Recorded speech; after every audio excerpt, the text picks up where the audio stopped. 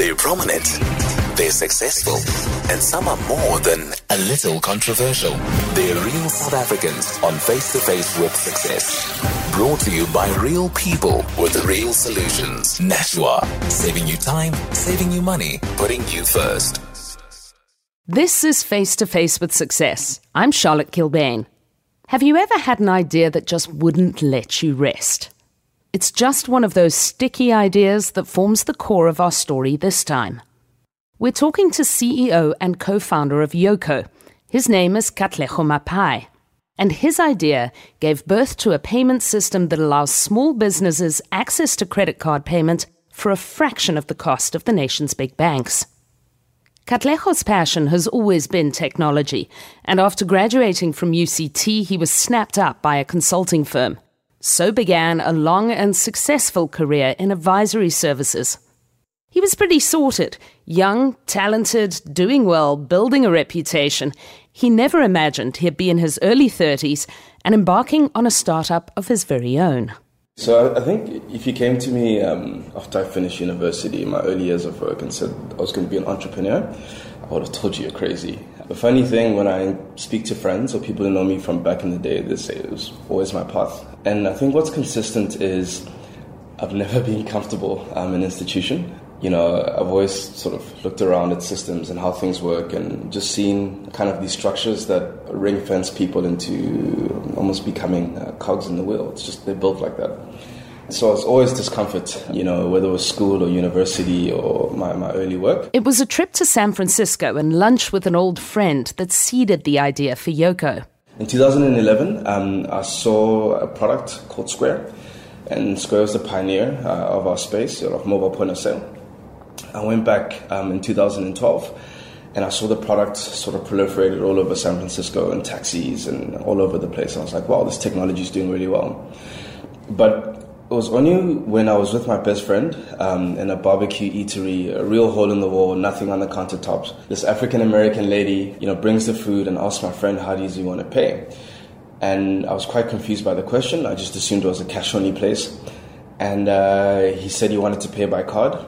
And she took out, this beaten-down Android phone and plugged in this little card reader, took the payment, he signed with his finger, and all of a sudden, just the lights went in my head. I've seen the technology, I've seen it proliferate, but it was the first time I understood its application in its true sense. That here you had, a small business with a good product, but nothing much else. And all of a sudden, this lady was able to accept a higher basket size of about $40. And she was running her whole business from a mobile phone. And that's when it clicked. And I think, from that point onwards, I became obsessed with the space. The idea took root in his head. Katlego gathered 3 partners and they set their sights on doing something big. But it wasn't the typical startup, complete with the adrenaline-filled first months and rapid progress towards a goal. In fact, in the first year that they were running their business, Katlego and his team didn't know from day to day whether they'd fall at the first hurdle. A lot of people don't realize that we're the first startup in the country to be given a license to contract directly with our merchants. So when merchants sign up with Yoco, they sign up with Yoco. And it took a year to get that license. And we only knew at the end of the year whether we were going to get the license. So almost 12 months into the business, we didn't even know whether we could start it. We had to condition ourselves to thinking super long term and just not getting excited about anything. That was really hard. I remember one of the toughest days I had was we were expecting to get feedback from our partner bank on a particular day. They didn't come back to us. And I remember the next morning, just not being able to get out of bed because I was literally staring failure in the eyes. And knowing that you'd failed before you even started was a lot. I asked him what personal qualities he credits for getting him through those tough times. I moved around a lot as a kid. So, getting into a new environment, figuring it out, engaging people and seeing where I needed to fit in, or how do I get the best out of an environment. And that certainly fed me well. The next I would say is resilience. We all know the history of our country. I was born in the 80s, sort of during some of the worst times. As a kid, you develop resilience around your environment and you learn to push through. And, I think I was always self-conscious about it growing up, but now I feel grateful that I got exposed to tough things because yeah, I think no matter what sort of hits us in the company, I don't see it as an anomaly. I just sort of see it as life. Yoco eventually launched in October 2015.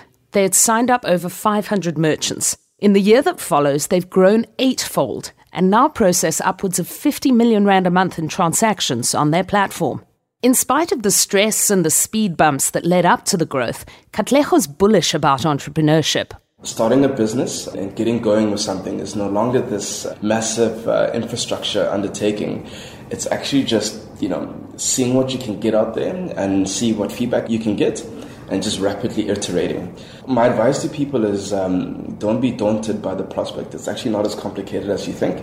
Just break it down, and on top of that, don't ever make the mistake of thinking in constraints. This is what happens, right? You're like, wow, these are the resources that I have. These are the people that I know. Therefore, I can only do that. It's completely wrong. Figure out what you want to do. Assume you have infinite resources.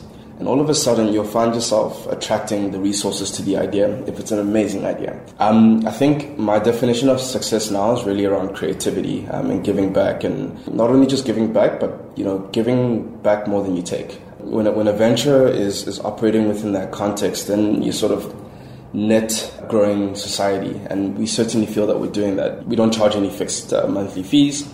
Everything's variable.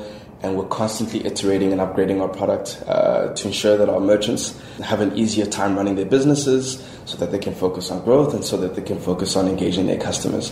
So we certainly believe we're giving more than we take. That for me is the definition of success because we're just making a better world. This notion of making the world a better place comes up several times as we chat. He loves that the business is growing exponentially, but he sees the uptake as something much bigger, the start of something profound that could help shift entire economies. One of our proudest stats is that more than 70% of our base had never accepted card before. It suggests that we're growing a market and we're helping to formalize businesses that were previously not formalized. Our business owners are using technology that most big businesses would dream of. They have it. Real-time data, analytics, knowing stuff on the cuff. We believe this is going to be transformative. I think as a venture, you have two directions in which you can go, right? You can become a participant in the market, where you're basically getting your piece of the pie. Or you can become a market maker where you're helping to grow the pie. We think this is ever so pivotal in South Africa, where for the most part, business activities are orientated around market participation. That's also our theory as to why our economy is not growing. We're very clear on the role that we want to play. We want to help grow the economy. We want to grow the pie. In the end, the ancillary benefits for everyone, even other benefits for other businesses, even other financial institutions are massive. You've been listening to Face to Face with Success with me, Charlotte Kilbane. Join us next time for more stories of South African success. They're prominent, they're successful, and some are more than a little controversial. They're real South Africans on Face to Face with Success. Brought to you by real people with real solutions. Nashua, saving you time, saving you money, putting you first. Find more real success stories at thesolutionslab.co.za.